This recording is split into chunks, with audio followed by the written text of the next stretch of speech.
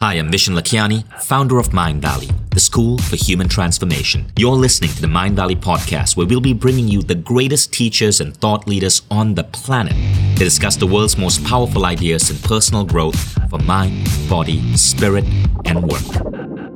This particular training on consciousness engineering was just so powerful to me because I had the honor of developing this training and speaking with one of my favorite teachers and authors of all time, Neale Donald Walsch. Neale Donald Walsch, as many of you know, wrote the book Conversations with God. Actually, it's not just one book, it's a whole series of dozens of books. But that first book that he wrote, Part 1, changed my life forever. When someone had given the book to me on a camping trip in Colorado in 1998, that book completely shifted everything I believed about the world. That book, in a way, helped me realize that I needed to give up my religion and start exploring spirituality on my own. Neale Donald Walsch ended up being one of the most influential writers in my life, and so it's such a delight and honor to bring him to you. But before I bring Neale on, for many of you who may not have heard of Neale, let me just tell you what happened in Neale's life. Neale used to be homeless, and he had this habit where every single time something in life happened that would rile him and upset him, he would take out a piece of paper and write an angry letter, maybe an angry letter to an ex-girlfriend, maybe an angry letter to the government, anything that really upset him. He'd get all his anger out and then crunch up that paper and toss it in a waste paper bin.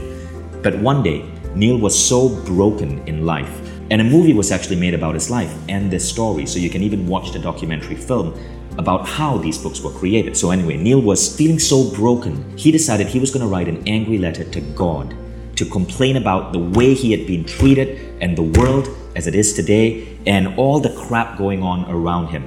But something mysterious happened.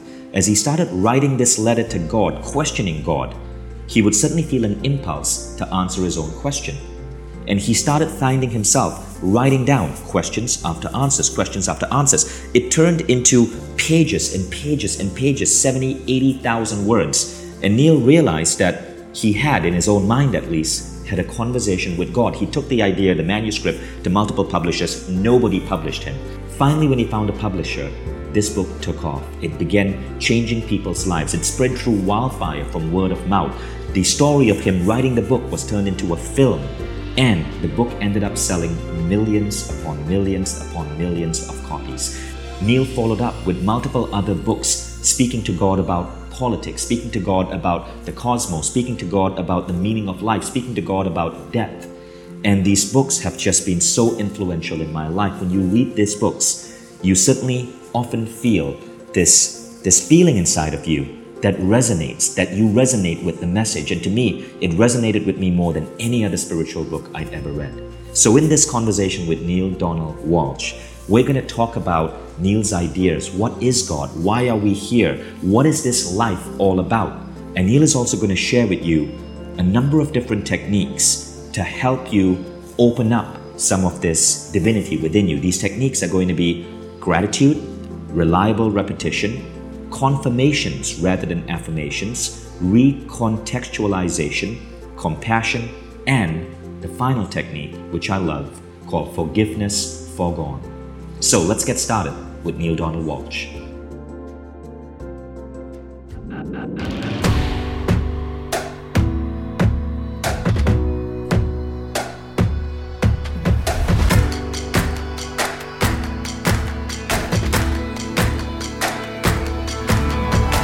Vishen Lakhiani, and this is the Mind Valley Podcast. Hi everyone, this is Vishen, and I cannot express how excited I am to have Neale Donald Walsch on this program today. Neale, how are you doing? Well, I'm doing just wonderfully. Thank you, Vishen, and thank you for those kind words. It's nice to be here. I'm excited to be here with you as well. And we're going to be having so much fun talking about all the various stuff we're going to be sharing.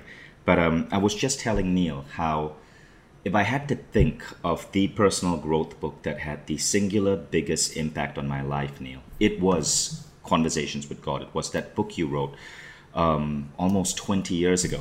And Neale actually didn't stop at one book. He wrote a whole range of inspired books. Now, I just want to show you something.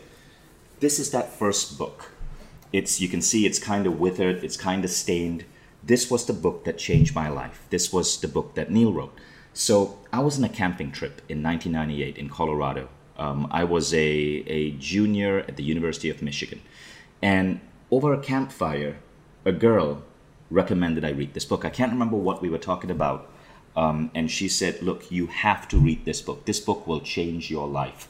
And so, slightly skeptical, I decided to pick it up and read it. And that was the original copy that I got from the bookstore, the Borders bookstore in Ann Arbor, Michigan.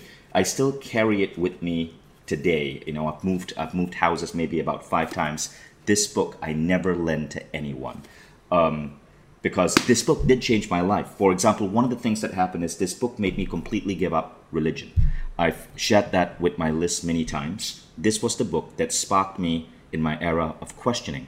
And today, my own book, The Code of the Extraordinary Mind, takes that tradition forward, the idea of questioning. But it all started with this one book from Neale. Now, Neale didn't stop with one book. He wrote Conversations with God, 2, 3, 4, Friendship with God, Communion with God, The New Revelations, and I'm still going on. Tomorrow's God, Applications for Living, Happier Than God. All of these books were phenomenal. And I have never come across books that so seem to speak to you in such a way where you just feel you're listening to truth. And these books can be interpreted in so many different ways. But if you haven't been familiar with Neale's work, I just want to tell you, read this book. This copy is now 19 years old, and it is one of my most treasured possessions. So, can't express my appreciation for you enough, Neale. And guys, look, I know when I do these interviews, it's not here for me to pitch an author's book. That is certainly not what I'm trying to do. I'm just trying to honestly talk about a book and a man whose writing significantly impacted my life. So now that you know that story, let's get on with the rest of this call. So Neale, before I start, I always ask people this question. What keeps you up at night? Tell us what keeps you up at night, or what gets you hopping out of bed every morning? I think the opportunity to fulfill what I have understood to be, and what I now understand even more fully to be, my very reason for living. What gets me hopping out of bed in the morning is so much different now than it was 20 years ago. I mean, vastly different, obviously, because of my conversations with God experience.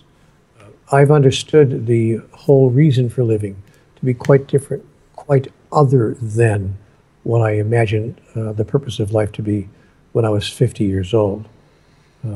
So now, what gets me hopping out of bed in the morning is the idea that, oh, here's another chance to be my highest self.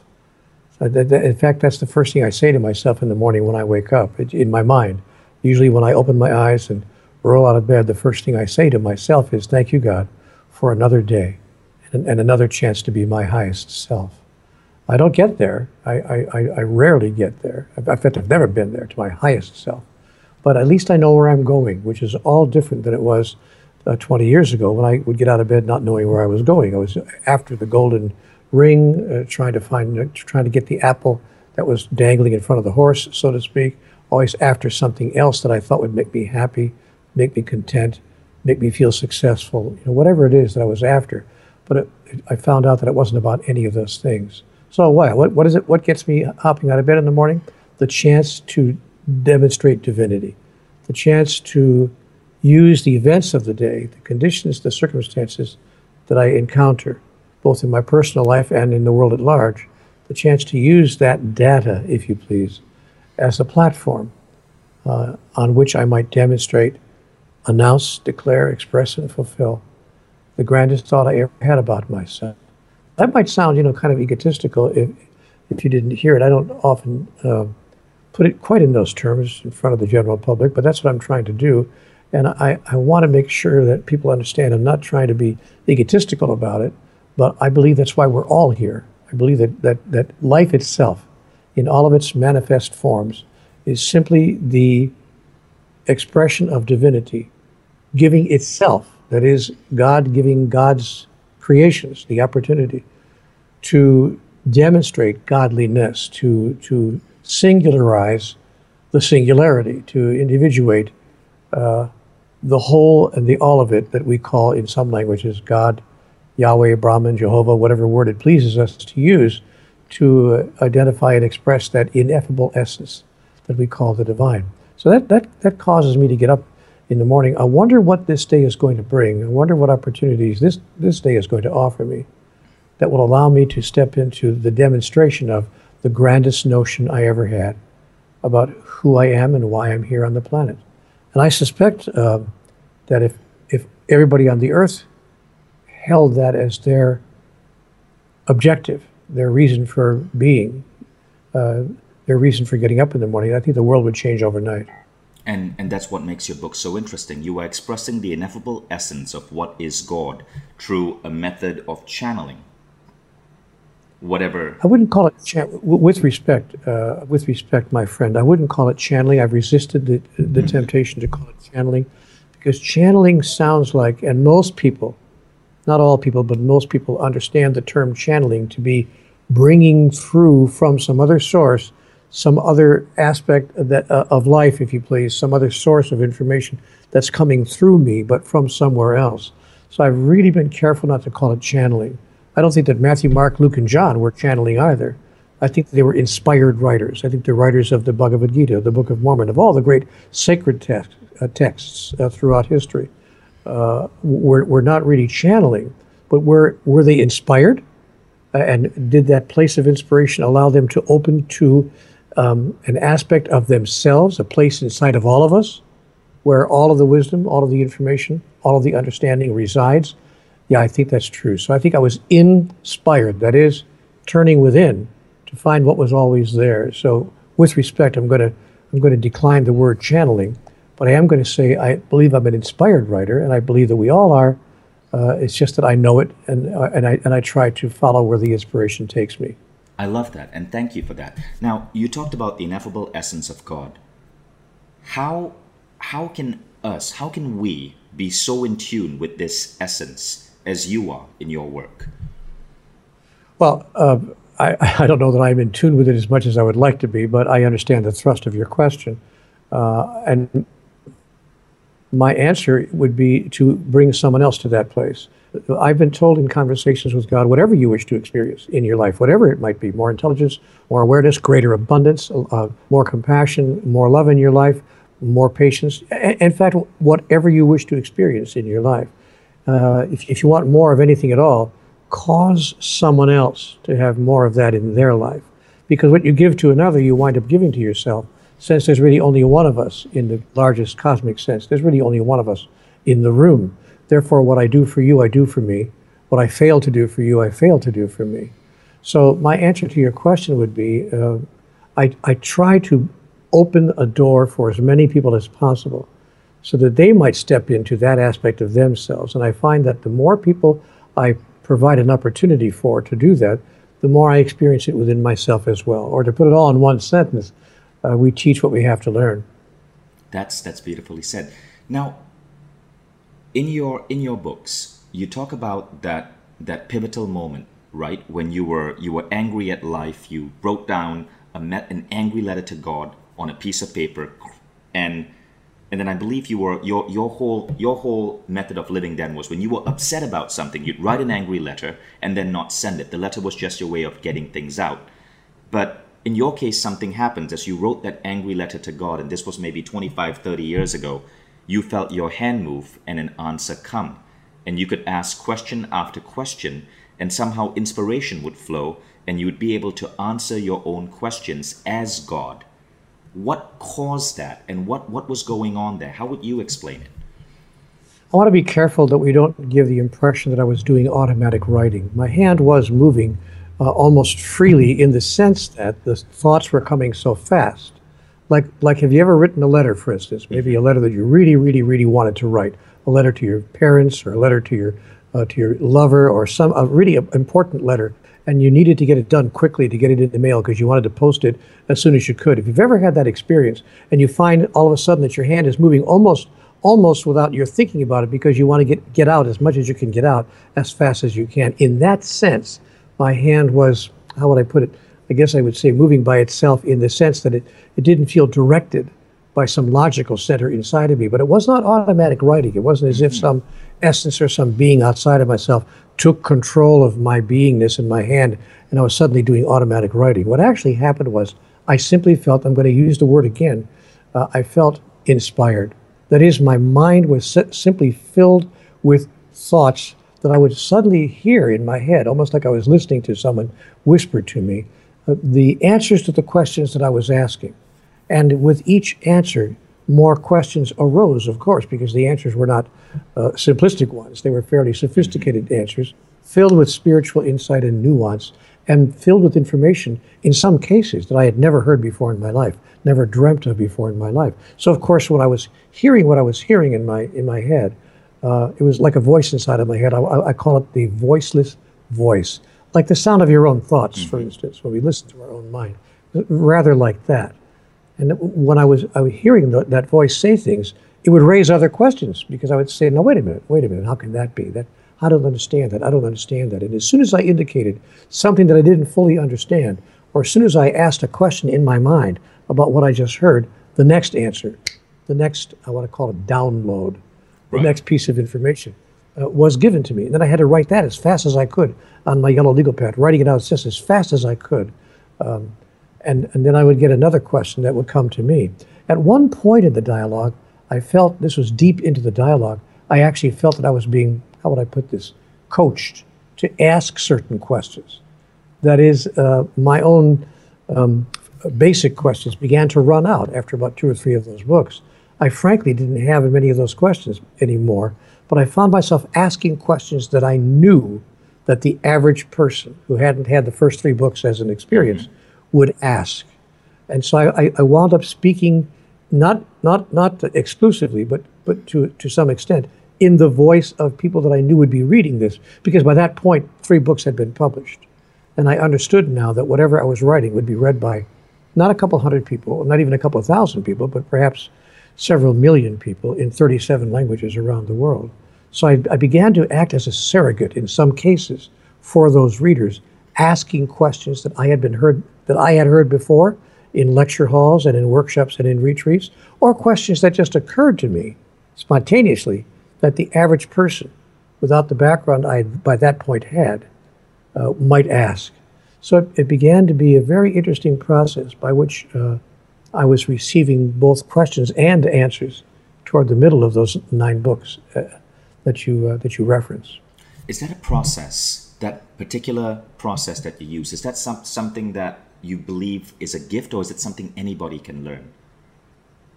The answer is yes to both questions. How?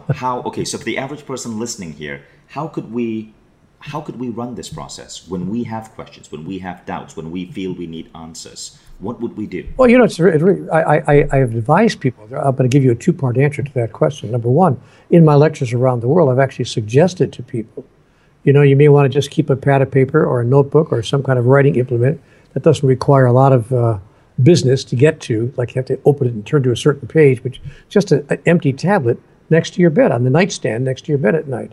And one interesting process, a tool that I would advise people to use, is simply that they would write down a question when they go to sleep. Just write down a question and let it go at that. Put the pen down, put the paper down, put the writing implements on the nightstand next to you when you arise in the morning, before you do anything else, even before you go up to do any bathroom things or any kitchen things or anything at all. As soon as you awaken, just give yourself 3 or 4 minutes. Pick up the yellow legal pad, pick up the pen, and start writing the first thing that comes to your mind.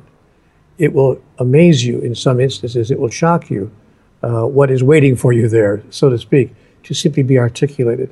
I've actually created a tool that can be used on the internet that people can get to.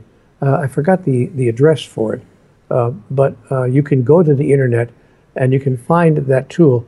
It's called conversationwithgodinvitation.com. That's what it is. Cool. CWGinvitation.com. If you go to CWGinvitation.com, I've actually taken the time to create a 40-minute meditation that can assist people in having the exact experience that I had. That's beautiful. CWGinvitation.com. That's fantastic. Yes, it was put together. Yes, thank you. It was put together by a wonderful musician, an award-winning musician named Gary Goldstein, He did the background music to put us all in a wonderful Right. space of mind. And then I went ahead and, without any scripting of any kind, just free flow, did a meditation for people.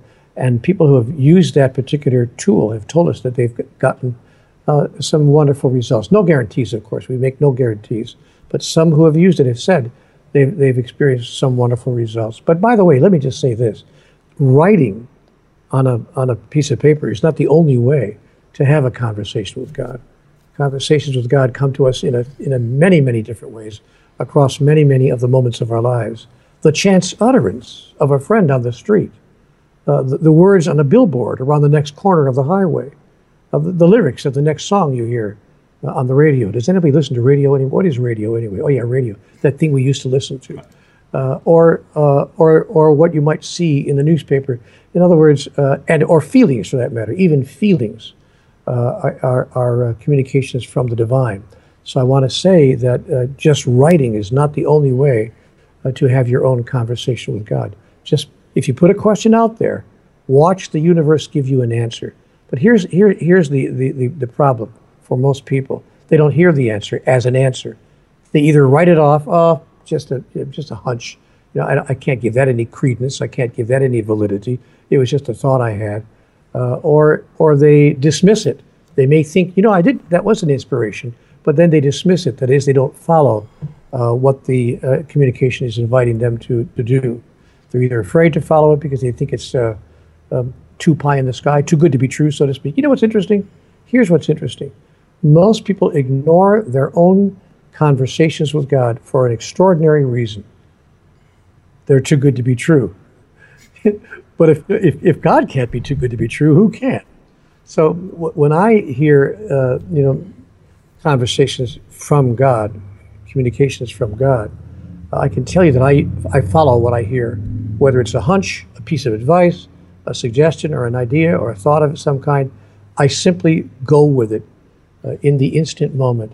And I can tell you that while once in a while things don't always turn out the way I thought they would, I'm going to suggest to you that 80 to 85, sometimes 90% of the time, they do. And I've never been unhappy with the fact that I followed the impulse that I received. So I listen to God all the time, and I do what she says. But how would you know if what you're listening to is really her? Or what if it's just random logic and drama and thoughts in your head? Well, there are two ways. Number one, first of all, I don't have to know. I don't require myself to be absolutely, positively, completely, without a doubt, certain. I don't keep the bar that high. I listen to what I'm hearing, and I follow the advice. I don't have to be that certain. Because in the old days, if I had a good thought about myself, God would agree. If I had what I thought was a really good idea, God would agree. And I found that God agreeing with me was happening a lot, and I thought I had to dismiss that because I thought, well, of course, I would create a God who would agree with everything I'm saying and thinking. So I dismissed so many hunches or so many opportunities to follow through on an idea that I was holding because I just dismissed it as my own wishful thinking, as they would say. But you know what? If God isn't going to grant our wishes, then who is? So don't dismiss wishful thinking. But I can tell you that I have come up with a few guidelines that let me know that it's not my ego or not, some fear-laden part of myself, some fearful aspect of myself that's communicating with me. Or for that matter, even an ego run amok, ego out of control that's communicating with me. And so the guidelines I've come up with are, number one, what would happen if everybody did it? Mm-hmm. See, what would happen if everybody did it? It's a great yardstick to put down for me. Number two, is it joyful? Number three, is it free? Number four, do I feel when I think about it expanded or contracted? Fearful or even apprehensive, or excited and not apprehensive at all, just simply joyfully willing to move forward. Most of the communications that I receive fall into that category of making me feel expanded, excited, and simply ready to move forward without any fear. And I don't see a lot of ego involved. I can usually tell these days, I couldn't always 25, 30 years ago, but these days I can pretty much tell if it's my ego talking to me and wanting me, to get a big head about something, or wanting me to do something that's totally absurd, just to become more important in somebody's eyes, not to say my own. But I've pretty much heard that sense of the divine communicating with me. Because I'll tell you something else that's occurring to me right now. It rarely has to do with me. I won't say never, but it rarely has to do with me. The communications that I receive from God, in most instances, have to do with the world at large, or someone else in my life, but somebody other than me. And the only time it has to do with me directly is if I am being invited or encouraged to do something that would impact or affect other people in a powerful, helpful, beneficial, and useful way. So, but it very seldom has to do, if ever, has to do with my own, I want to say my own puny little desires. What do I have to do to win this person's favor? How do I get the girl? How do I get the guy? How do I get the car? How do I get the better job, the greater income, or whatever? I mean, I've stopped asking myself questions like that many, many, many years ago. But you know what happens, my friend? After a while, your desires in life change. At least that's what happened to me. I'm no longer concerned with things of the exterior world. Now, one could say, oh, well, that's easy for you to say because you've got all the things that people hope for.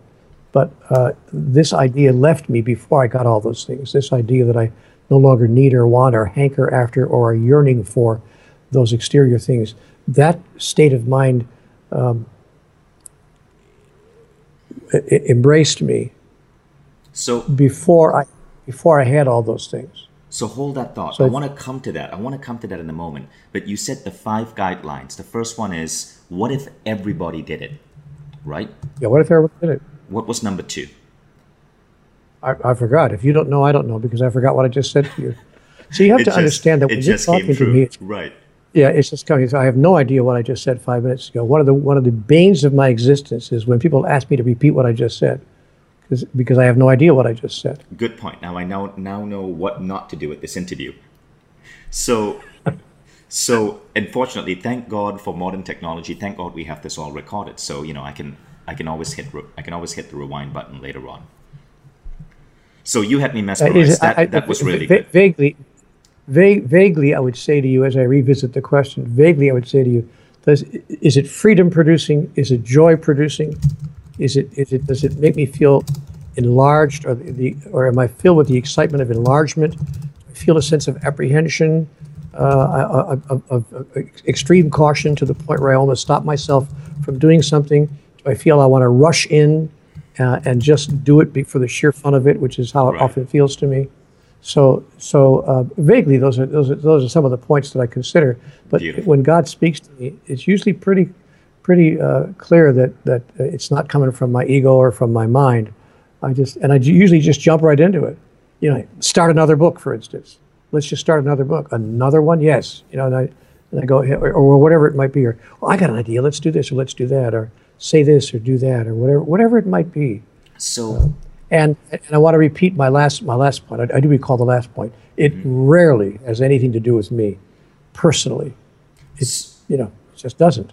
So going back to that last point, you said you're no longer concerned with all of those external things, such as the car, the house. You're concerned with deeper things. What are those things? Who am I? Who do I choose to be? How can I best demonstrate my highest thought about myself? Why am I here? Why am I first, more broadly, why am I on the planet? Why am I here, in the universe? Why am I on the planet Earth? Why am I in this particular place on the planet Earth, I live in the United States.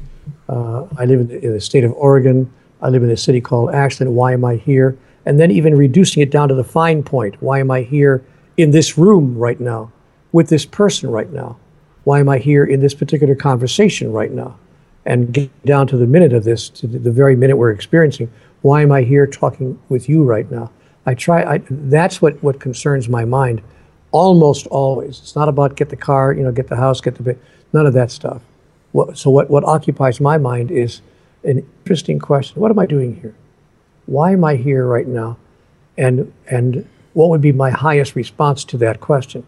That is, if there was a reply that enveloped my whole thought of godliness and divinity. how could I use the fact that I am here right now as a means of demonstrating that? You know, I could be wrong about all of this. I could be making this all up in my mind. But if you know of a better way to live, I'm all ears. But what I found really interesting for those of you listening about what Neale just said is if you remember the trainings that we had with Michael Beckwith and Joe Vitale, they spoke about how when it comes to goals, most people try to operate from intention, but a better approach they suggest is to operate through inspiration, to tune in, get the inspired reason for why you need to do what you do or why you're doing what you're doing, and then make that your intention. What I love about what Neale just said is by asking, why am I here? Why am I doing this call? You are, in a way, opening yourself up to inspiration. In other words, I could tell myself an intention. I'm doing an interview with Neale right now because I want to get this out to X and Y and Z. But by asking myself, why am I here with Neale? I open up more opportunities for me to use this recording, this knowledge that we're producing here for greater service to the world. And to create an answer. See, here's a point that I want to make. When I ask myself the question, why, I'm not seeking to get an answer to that question from some source outside of myself. Mm-hmm. See, if I imagine that God is somewhere over there waiting to hear this question, and I say to God, you know, why am I here right now? Why am I here? If I actually did that and I had a conversation with God, she would say, I don't know, why are you? And I would say, no, you don't understand, I'm asking you. And he would say, no, I'm asking you. And I would say, no, you don't understand. You're the one who has the answer. God would say, no, you don't understand. You're the one who has the answer. My job is not to give you the answer to your questions. My job is to empower you to create the answer that most serves you. And you won't know whether it serves you or not unless you know exactly what it is you're trying to do. You can't understand whether any answer serves you until you know what it is you're up to. What are you trying to do? Once you decide what you're trying to do, then you will know whether your answer serves you. So when I ask myself, why am I here? What am I doing here in this moment? Why am I doing this interview right now? I don't have to, but I'm invited to create the answer myself. But that creation of that answer would emerge and arise automatically out of my answer to the first question. Who am I? Mm-hmm. Who am I? And what am I really up to on the planet? That is, what is my larger purpose in life? And out of my answer to those questions, the answer to the question, why am I here right now in this moment with you, will almost create itself. But if it doesn't, I can create it for myself. So now I'll give you an example of that. And I'm going to dare to give you this example because this is a daring thing, but we'll just pretend that you and I are the only ones who are ever going to watch this, and it will not be seen by thousands and thousands of people. So let's just pretend. Why am I having this interview with you? So that I can experience myself in the divine aspect, as the divine aspect of wisdom and clarity. I choose to experience myself as that aspect of divinity that I would call, in my vocabulary, wisdom and clarity. And that's how I choose to experience myself, also as kindness, understanding, caring, compassion, all those things. But at the top of my list right now in this moment are wisdom and clarity. If I want to experience myself as wisdom and clarity, there could be no better way to do it than to place myself at your disposal to ask me any question you wish to ask me. Then I could demonstrate and experience myself in that particular way. But by doing that, I also demonstrate to everyone else that the exact same opportunity and ability is open to all of us. That's the point that's made by every great, not that I'm one of them, I'm not, but all the great spiritual masters, from Lao Tzu to Buddha to Jesus and all the rest, before and after, the contemporary masters who walk the planet as well. They simply allow their lives to be living, breathing examples of what is available to all of us. Oh, wow. Beautifully said. Neale, so that brings me to another question. What is God? Who are we? Why are we here? Well, I can't tell you what is God because we don't have enough time. We would have to have 75,000 years minimally for me to even answer the first 5% of that question. See, so what God is an eternity would not give us enough time to give you the answer. I can give you the answer to a different question, though. Mm-hmm. What is God not? Not what is God, but what is God not? That answer I can give you in a single word. Ask me what God is not. What is God not? Nothing. There is nothing that God is not. Everything that is what God is. And that encompasses more than you could even imagine, obviously much more than meets the eye. Or as our friend William Shakespeare would have put it, there are more things in heaven and earth, Horatio, than are dreamt of in your philosophy. So, there is nothing that God is not. Therefore, everything that is divinity expressed and manifest in a particular form. Why am I here? In order for me to have an opportunity to deliberately choose to express divinity in the highest form that I am capable of imagining. That is, let me put it to you in context. Most of the world's religions disagree on various aspects. It's hard to find religions that agree on every single thing, and on all the doctrines, all the dogma, all the understandings, all the beliefs. In fact, there are differences about all of those things between all the world's great religions. But interestingly, there is one piece of information that virtually every religion on the face of the earth agrees with, without exception, and that is the definition of God in human terms. All the world's religions agree that God is the creator. On that, there is virtually no disagreement. So I don't care what religion you look at, they start from that starting point. God is the creator. Now, if that's true, and of course I believe it is, if God is the creator, that is that essence, that essential essence that creates, then if God wanted to experience itself, God would then create or produce opportunities energetically for all that God created to likewise be creators. That is, if for God to know itself as a creator, God would create aspects of itself that equally have the ability and the opportunity to create. That's exactly what God did in the universe. Therefore, why am I here? To reflect and to demonstrate, to experience and to fulfill the aspect of divinity known as the creator. I am joining with others in a collaborative experience through which we are the creators of our own reality. I'm creating my own internal reality singularly, and we are creating our collaborative reality collectively. So why are we here? To experience ourselves as creating. And in so doing, we reflect the highest notion that anyone ever had about God itself, which is that God is that which creates, and so are we. You know, when I read your book in 1998, when I was a college kid in Michigan, one of the key ideas that stood out from Conversations with God, book 1, was the idea that of creation, the idea that we, now again, this may be the impression I got from the book. It may not necessarily be what you set out to put down, but the impression, the idea I got from the book is that we are co-creators with God, and our thoughts and our dominant thoughts and what we think about on a daily basis create the world around us. Yes, I think that's true, but I think it's not. I don't think it happens unilaterally. That is, I don't think that one of us creates all that's going on around us. I think that individually we create what's going on inside of us. That is, we individually have the opportunity to create our own reality in the sense that our individual reality is that which we are experiencing with regard to that which is occurring outside of us and which is being created collaboratively. But the exterior experience of our collective reality is being created by us collaboratively, even as you and I are creating this moment, this interview right here and right now. But I'm having my own internal experience of the collaboratively created external expression. For instance, I think that that you are a brilliant interviewer, asking me all the right questions, and that's my experience of you. Do you believe that or not? I do. But but that's my internal experience, and you may have an entirely different internal experience. Your internal reality of this interview could be different from mine. But we are creating at two levels. The individual level in which we both decide what's true for us about what's happening right now, and the external reality that we are collaboratively creating. We're doing that right now all over the world, by the way, with all the people on the planet are now creating our collaborative reality.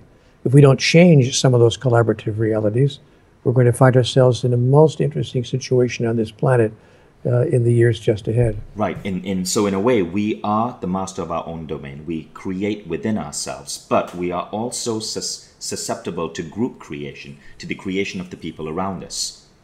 Yeah, there's no such thing as group creation, except if we embrace the notion that we are somehow separate from others. I understand you're talking in human terms, and I appreciate that.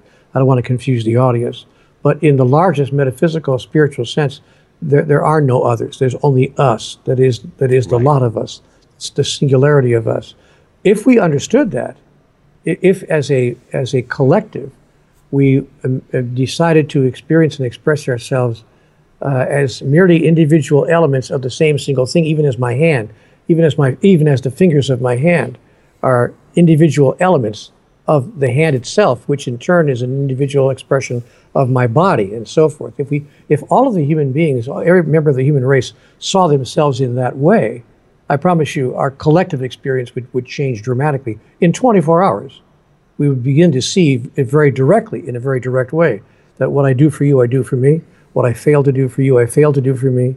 That if I do not love you or treat you in the way I'd like you to love and treat me, we're going to have some difficulties with certain aspects of our body. So I have to treat this pinky finger with just the same amount of love as I treat my thumb, and I need to treat my hand with the same amount of love as I treat my face. It doesn't do me any good to treat my face, oh, really well, nice face, and then bang my hand with a hammer. But that's right now what the human race is doing. Right. And that these are key ideas that you brought up in book 2 when you spoke about the interrelatedness of all the entire species on the planet.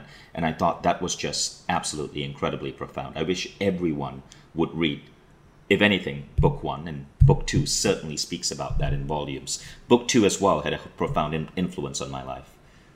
And just for those of you listening, all of it is called Conversations with God, book 1, book 2, book 3, and then Neale has a range of additional books. But if I could recommend, start with book 1. Neale, do you believe in intuition? Yes. You can call it whatever you want. Intuition, inspiration. Yes, I listen to my intuition all the time. I am moved by my intuition. Whether it's a small thing like turn left, don't turn right, or buy this and don't buy that, or this is good for you and this is not good for you when I'm in a restaurant, on the menu, or larger intuitions. Who should I marry? Where should I live? But in your understanding, what is that? What is that voice within that creates intuition or inspiration? It's a good question. I think it's the part of my three-part being that is connected to and an expression of the constant flow of data, the stream of consciousness of the universe itself, if you please. That aspect of all that is aware of all the choices and is that are in front of us, the multitudinous choices that we face, the endless choices, really an eternity of choices, and is connected to a place where we desire to coordinate. I'm going to use clunky words now because words are the least reliable form of communication, but a deep desire to coordinate with the highest notion that this moment allows in terms of how we can best express the divinity within us. So, it might, which is interesting, by the way. So if my intention is to express the highest aspect of divinity within me, my intuition may say turn left, even when turning left is not the way to go, and I wind up getting lost, and I'm lost for 10 minutes out in the woods someplace. But maybe, just maybe, in that particular moment of my eternal life, that was the invitation life was sending me, to the perfect contextual field, the perfect situation, conditions, events, and circumstances, allowing me to demonstrate a particular aspect of divinity in a perfect way. In this case, it could be patience, for instance, as an example. So I listen to my intuition, not because I think it will always give me exactly what I want, but always give me exactly what I'm going to use the word need loosely here, exactly what could best serve the agenda of my soul in any given moment. To put this all in one single sentence, conversation with God invites me always to see the perfection. It gave me 3 words in book 1, see the perfection. So I follow my impulse, I follow my instinct, but I don't require that impulse, I don't require that instinct to bring me exactly the perfect result that I define as perfect. But I see the perfection in whatever shows up, and I try to express gratitude for life, however it's formulating myself, given that I did follow my intuition. Now, I will say this, my life experience, my on-the-ground experience has been that when I follow my intuition without exception and without hesitation, 8 times out of 10, it leads me to exactly the outcome that I also was hoping for. So it's a pretty wonderful way to live, but I never deny my intuition. I just do, I want to say, in a sense, I do what I'm told. That is, I follow the impulse within me, even though it might not provide the outcome that I was hoping for. Let me give you a classic example, if I may, one more classic example. The guy who's walking down the street and he hears a baby crying from an upstairs window and the mother's holding the baby, please help me, save me. And he realizes the building is on fire, and he sees the building going up in flames, and the mother is just asking if nothing else, if the baby could be saved, please help my baby. And the guy doesn't run away from the building. He actually impulsively and intuitively runs toward the building, maybe even into the building. And maybe he saves the baby, manages to get the baby outside, but maybe he loses his life in the process. Maybe he dies of smoke inhalation or whatever it might be. So everyone calls him a hero. And maybe his dying, maybe his ending his life on that afternoon wasn't his highest thought of how he wanted to spend that day. But it may have been exactly what served the agenda of his soul. The opportunity to express and to experience, to place into the world in fulfillment the highest thought he ever held about who he is.